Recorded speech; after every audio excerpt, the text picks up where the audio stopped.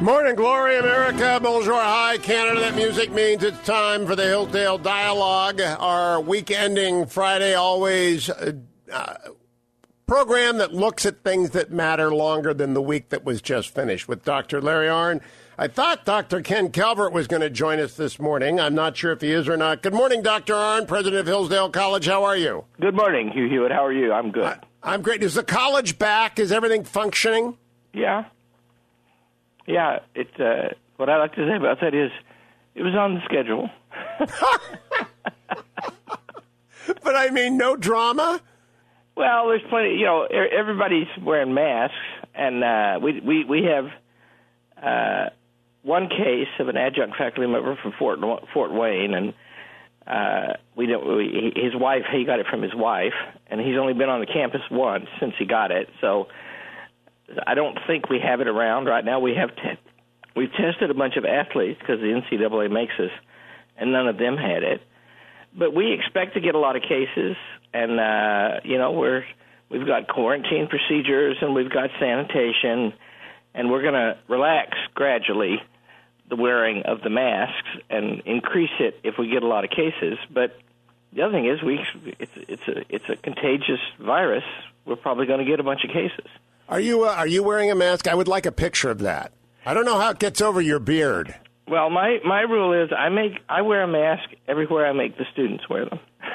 Okay, that's fair. That's fair. Now, Dr. Arnn, in terms of football, is Hillsdale's football, which is a very good football team, by the way, Are they playing this year? No, the NCAA has gutted that, so we're going to play in the spring in a truncated season. Okay, well, I'm glad they take the field some. I'm upset with the Big Ten because if the SEC can play, the big programs ought to be able to play. I think that is your governor who is behind that. That is the theory. I haven't seen it confirmed. But the other thing is, first of all, the NCAA, it has three divisions, and we're Division II, and they have different rules. And Division II made some draconian rules, which effectively pass the liability from the NCAA to the colleges, and then require you to do a bunch of stuff that's very expensive, and most schools won't do it. We would do it if everybody else was doing it. So it's it's all it's a whack-a-mole game, right? Everybody's trying to get knock down everybody else so they don't have to bear the cost of this, and it's just ugly in my opinion, and. At one point they were talking about a rule that they couldn't practice. And I said, you're going to tell me, whoever you are, that my students can't go outside and play. and it was kind of like that. It's relaxed a little bit. We had two visits by presidential candidates to Kenosha, Wisconsin this week. Poor Joe Biden went there yesterday, and there were like 12 people outside of the church he was attending. Donald Trump arrived, and the street was lined, appropriately distanced and wearing masks for miles. Reince Priebus, if we have that cut, if I can play Reince Priebus talking to Jason Chaffetz yesterday about what has happened in the aftermath of the virus and the riots. Well, first of all, you're right. She had business in because he was part of the federal response to restore order in Kenosha. Joe Biden has nothing in Kenosha other than he's running for president. But I lived in Kenosha my entire life. My parents still live in Kenosha. I can tell you without any exaggeration, from Waukegan, Illinois to Kenosha, Wisconsin, was about a 25-minute drive. I have never in my life seen the outpouring of support, not just tacit support, but wild, off-the-charts support for this president, and it was about 99% to 1. This is a 65% Democrat town, and all they want to do is, in these signs saying, thank you for saving our town. People need to realize, a week ago, Kenosha was burning down, and people were putting their kids, no exaggeration, in their basements while Dad was sitting in the kitchen with their hunting rifles, not knowing who was going to come through the front door. Things have changed in the field. This issue of law and order is real.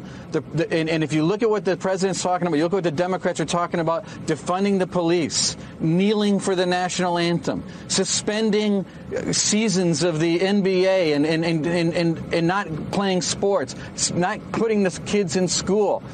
This election is coming down to freedom and how we want to live as Americans, and Kenosha is the example of it all. What do you make of that, Larry Arnn? That's pretty good. Yeah, it is. Yeah, he's, I don't know him very well, but I know him a little bit, and I've never talked to him, but I wasn't impressed with him. And, yeah, I think that's right. There's a book out on Amazon. Have you seen that book? And I'm not going to be able to remember the name of it. Looting, it's got the word looting in the title. And it was, touted by Amazon for a few days. And the point of it is that looting is the way to real democracy. And in times of a national upheaval, then people just expropriate property so that everything is leveled. And then they said, a lot of the times when they loot, they throw the property that they've stolen or looted out into the street, and that's sharing. Up is down. I just had Secretary Pompeo on before you. You should know the Secretary was just here. And he was commenting on the Jeffrey Goldberg quote story alleging that President Trump disparaged fallen soldiers at the American cemetery outside of Paris. And the Secretary completely rebutted that, and he's been with him more than anybody, probably more than Pence. The Vice President is in different places, but Pompeo was with him, briefing him almost every day for the first year and a half before he became Secretary of State. He said, absolutely not. And Pompeo's a soldier. I do think up is down and left is right now. A color scheme is mixed up. People can't get basic facts right. I think everything is surprising right now, and I expect that the election is going to be surprising too. Expand on that. What do you mean by that? Well, I don't believe the polls. I never believe them, but they're pretty good. But people are afraid to say now. This atmosphere is just condemnatory, and social media is a mob, and so they'll probably get one myself. But so I think people have to, like what Reince Priebus reported in Kenosha, people don't want their buildings and their homes burned down. And that's not, law. You have to live under law or you will be miserable. And that's what the election is going to be about, I predict. And, I just got the new book about Scalia, the first chapter of which is his famous Harvard Law School address, The Rule of Law and the Law of Rules, and in which then Justice Scalia, he had risen up from the D.C. Circuit where he'd been Judge Scalia, explained, if you haven't got a law of rules, you've got nothing. You've got whim. And it's a very elaborate explanation of why you just said, if you don't have laws, you're miserable. Yeah. You can't, I'm impatient, to say the very least, about the pandemic policies. And one reason is we don't, what about, the suicides are up huge. The director of the CDC said on July the 14th that the extra suicides in America for the last 6 weeks, I think he said, were outpacing deaths from the coronavirus. And so you confine people to quarters and you close their businesses. But they have built those businesses, and those are hard to build. And you invest your life in them, and then all of a sudden everything stops. And so that's demoralizing to people. And we just forget that the work of America is done by the American people, and it's not done by the government. And this is why I want Brian Westbury quoted in every story about whether or not to reopen. Because I don't know the answer, but I know that Brian Westbury knows the cost of not reopening. Yeah. And we always learn about, the theater is an issue, right? I had Sonny Bunch on earlier today. I would like to see this movie Tenet. I would really like to see this movie Tenet by Christopher Nolan.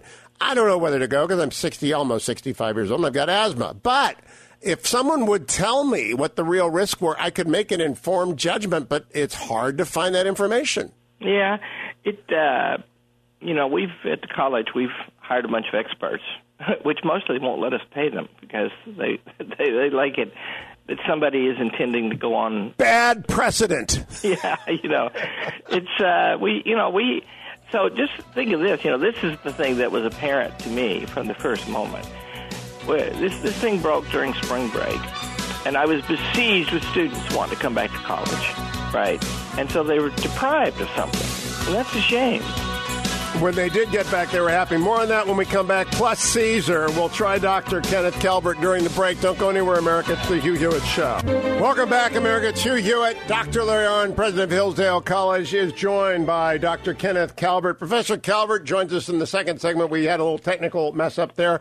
Professor Calvert, we were talking about Caesar only in passing. We were waiting for you to arrive and to give us the quick march from the fall of Carthage to the beginning of the Roman Revolution. Welcome, good morning, and you have the floor. Thank you. Great to be here. Yeah, Scipio Aemilianus was the adopted grandson of Scipio Africanus, so he had a lot to live up to. And the guy led the forces against Carthage in the Third Punic War and was successful in destroying Carthage. The thing is, though, in 146, the day that Carthage was being destroyed, the historian Polybius, who was the teacher of Scipio Aemilianus, saw the young man crying. He was in tears and asked him why. And the bottom line was that he knew that all cultures come to an end, all great empires come to an end, and that someday Rome would be just like Carthage, being destroyed in that dramatic way. And there's something prophetic about that sense of Rome coming to an end, because over the next 100 years, from 146 down to 44 BC, and you know what that date is, that's the death of Julius Caesar, for that 100 years, the Roman Republic really dissolved into a series of internal mob actions, lots of rising tyrants, assassinations, and it really dissolves into chaos. And what's happening there is that the Republic was designed as a society of free men, balances of power, the Senate and people of Rome, SPQR, and the development of an empire by the Republic. Its own success really challenged it to the end. It really brought about a situation in which a very traditional republic could not develop institutions to rule over an empire. The result of this was foreign influences, particularly Greek influences, really challenged their old virtues. The rise of wealth, the rise of power, the control of land and provinces, and the corruption that came with that, all of that challenged the Republic. And they weren't able really to find the necessary corrections to be able to handle this great success. Now, Dr. Calvert, they did not have a written constitution, correct? They just had tradition. That's exactly right. And we often read about the Constitution of the Roman Republic, but there was no document. There were some written laws like the 12 Tables, but really this was passed on from generation to generation as tradition. And really the Senate really had the main job of passing along that tradition and that Constitution. The idea of the Mos Maiorum, the tradition of the elders, was incredibly important to the Romans and throughout their culture. And what began to happen here is you had the rise of tyrants and powerful men who really wanted to control the wealth, the provinces, all that Rome now included within it. And again, the Senate did not have, the traditional republic did not have enough of a strength of purpose to be able to hold up against these men. Tiberius and Gaius Gracchus were two brothers who attempted to apply some fixes to the situation. They were unsuccessful. One thing they wanted to do was to return land back to the hands of the regular citizens, the soldiers. To be a soldier, you had to be a citizen. To be a citizen, you had to have land. And as these soldiers were serving longer and longer periods of time overseas, they were losing their farms. And then they could no longer be citizens and therefore no longer be soldiers. And so what the Gracchi brothers, Tiberius and Gaius, tried to do was to return land into the hands of these everyday soldiers. And also what they wanted to do was to expand citizenship to the Italian allies throughout the Italian peninsula. When we come back, we'll talk about this period of increasing instability that ends up in the person of Julius Caesar and the rise of emperors. Don't go anywhere. It's the Hillsdale Dialogue. I'm Hugh Hewitt. Stay tuned.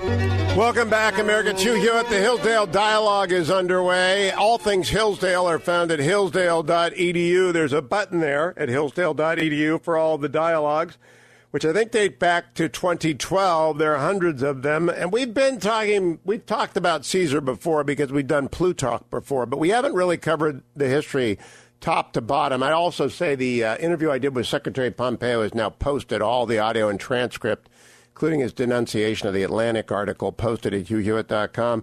Dr. Arnn, you and I have gone through Plutarch together, and it's one of my favorites. Why do you want people to know about the decline and fall of Rome? Are you one of those people that see in its accelerating demise lessons for today? Well, sure, but, it's some famous person said history doesn't repeat itself, but maybe it rhymes. If you study Winston Churchill and if you study Julius Caesar, you don't get the idea that trends are everything. It's what people do, and they lost. It's interesting in that Civil War, where Caesar was eventually killed, and Cicero too. Most of them were trying to restore the Republic, right? And you couldn't do it, and the reason was, if you got authority and you relaxed it, somebody was going to kill you. And so what was lost, Ken mentioned it earlier, right? The Romans were pious and disciplined and self-controlled. They had those tremendous qualities, right? And that's how they conquered, much of the world. And then, they did get rich and happy and power-seeking. But, my own view, we should ask Ken what he thinks, is that Julius Caesar wanted to restore Rome to its pristine republican forms, which involved constitutional balances and limited authority of any one person. The Senate was strong, but not all strong, and the tribunes had the plebeians had their tribunes. So I think he wanted that back. And I'll ask Dr. Calvert that. And by the way, the job number came in, and we added 1.4 million jobs in America. Unemployment fell down to 8.4%. The V-shaped recovery continues. That's good news. Maybe we're not in the Roman collapse right now, Dr. Calvert. But Sulla comes along in the middle you mentioned the Italian Civil War right before we went to break. And the Italians wanted to be Romans, and the Romans didn't want the Italians. And so they ended up in a war, after which Sulla kind of restores. He's trying to go back to the old way, right? He's a dictator, and he's got these prescription lists, but he's pretty heavy-handed. And that's really, I think, the main problem you find with Sulla, and then also with Caesar. I think Dr. Arnn is absolutely right that they're trying to get back to a time that they believe was more pure and more Republican. The problem is that they both Sulla and then Caesar later, very much use a kind of centralization in the office of dictator. And the office of dictator, you've got to understand, that was an elected office. You were elected to dictator by the Senate for 6 months in a time of great strain and a time of great threat to the Republic. But these guys, Sulla first, and then later Caesar, would try to use this office above its traditional and, constitutional mode. It was a greater centralization of power. Sulla killed thousands through his proscriptions and trying to get rid of people he thought were undermining the Republic. And then Julius Caesar, early on in his series of dictatorships, he had the support of most of Rome. But when he had himself voted dictator for life, and that was, in early 44 BC, that's when he really lost a lot of the support of those who had thought he was doing good. On top of that, he was minting coins in his own image. He had built a golden throne in the Senate. That's a giveaway. Yeah. And so, there was some good evidence that the guy was maybe pushing a little too close to kingship. But, I think, and Dr. Arnn alluded to this as well, there were people all through this time who were trying to guide these men like Pompey and Caesar, who were trying to help them get back to, that goal of getting back to the Republic. People like Cato the Younger, or people like Cicero in particular. Cicero is so key here. Eloquent philosopher, defender of the Republic and of natural law. There are many scholars who have said if only we had Cicero, or only if the Republic had Cicero 100 years earlier, maybe the Republic would have been fine. But the long and the short of it is that Julius Caesar comes to power. He really is in many ways a mixed bag, as are many of these politicians. He rises to power out of great ambition. Does he have a desire to see the Republic return? Yes. But does he also desire to see Caesar as a great man? Yes. And so you have some real tensions there. He also happens to have in his train a queen from Egypt, Cleopatra, and when she moves to Rome with their son, people think that when he's going to pass the Republic over to a foreign queen, and that they're going to be ruled by a foreign power. So there's so many things that come together here in Caesar and who he is as a man, and some of his ideals, over against some of his personal issues. Dr. Arnn, when you hear the term Caesarism, and we've heard Trump accused of Caesarism and authoritarianism, and Napoleon was accused of being a Caesar. What's it mean to you, Caesarism? Well, it means what Caesar did, right? He became the sole authority, and he based his authority chiefly in the populace and the army, in the case of Caesar. And so there was a kind of popular movement that swept away all of the other institutions than Caesar. And you should, I agree with everything Ken just said very much, but also I'd say Caesar was confronted with a terrible problem, right, because he went off and conquered Gaul. And so his reward for that was Pompey maneuvered in the Senate to get him accused of treason. And so he was either going to be exiled or killed, or what he did do, which he brought his army back to Rome and did it by force. And so these guys' choices were circumscribed by the decline in the rule of law and the devotion to the rule of law. Now, there were three bigs for a time. Crassus, who goes off and gets slaughtered by the Persians, Pompey, who is a great warrior, and Caesar. When there were three, it was okay, Dr. Calvert. When there were two, not okay.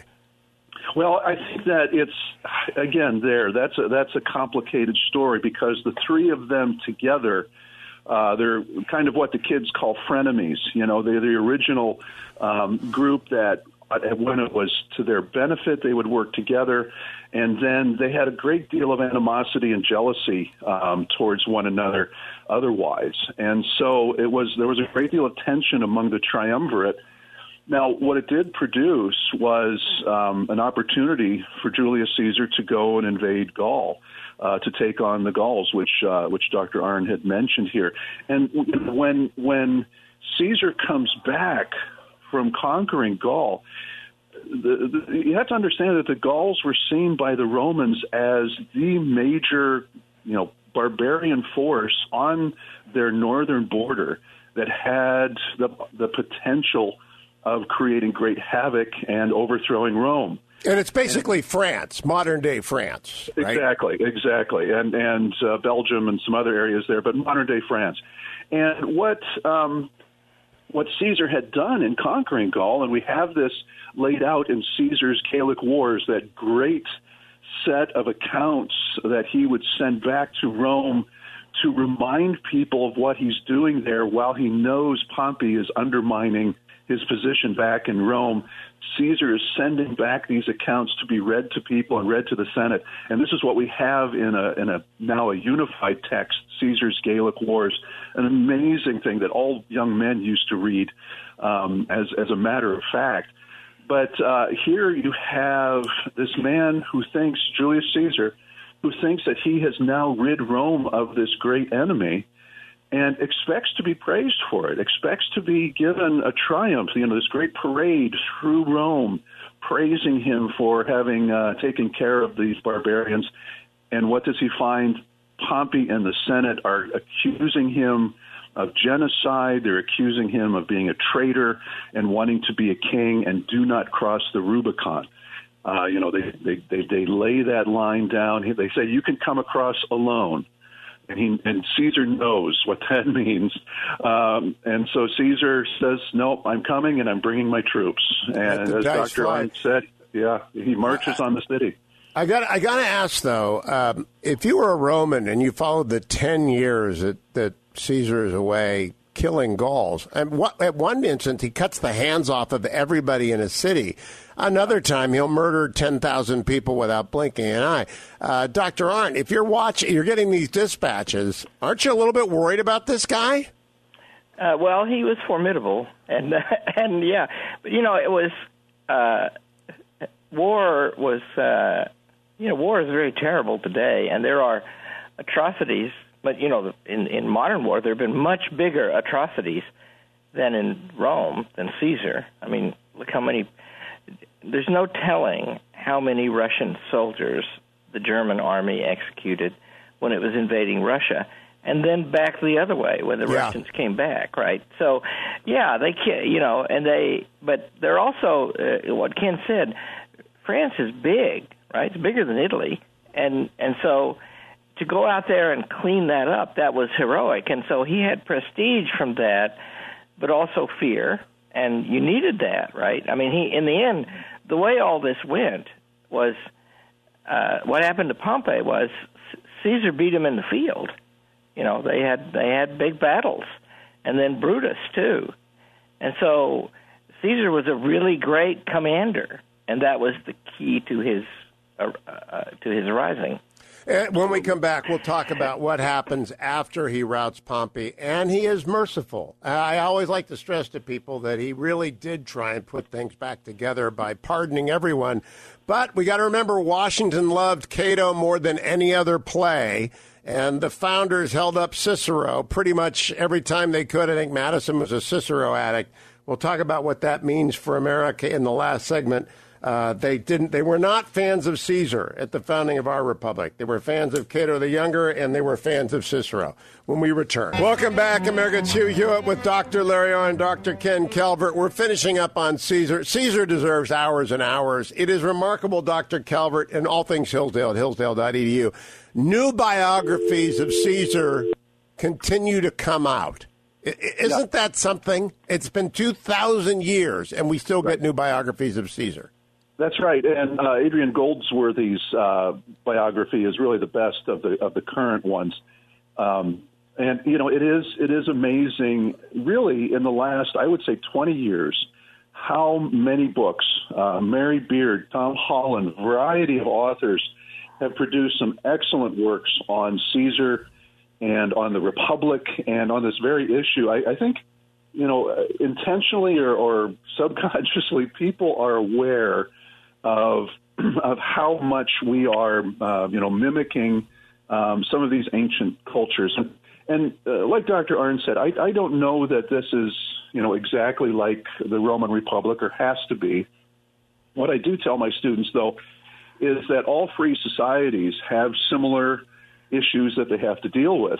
And one of those is the fickleness of the voter, the fickleness of the citizen. And we focus here, of course, on both collegiate but also K through 12 education. And what we need to do is just a better job of training our young men and women and our children about citizenship and what it means to be a great citizen and an intelligent citizen.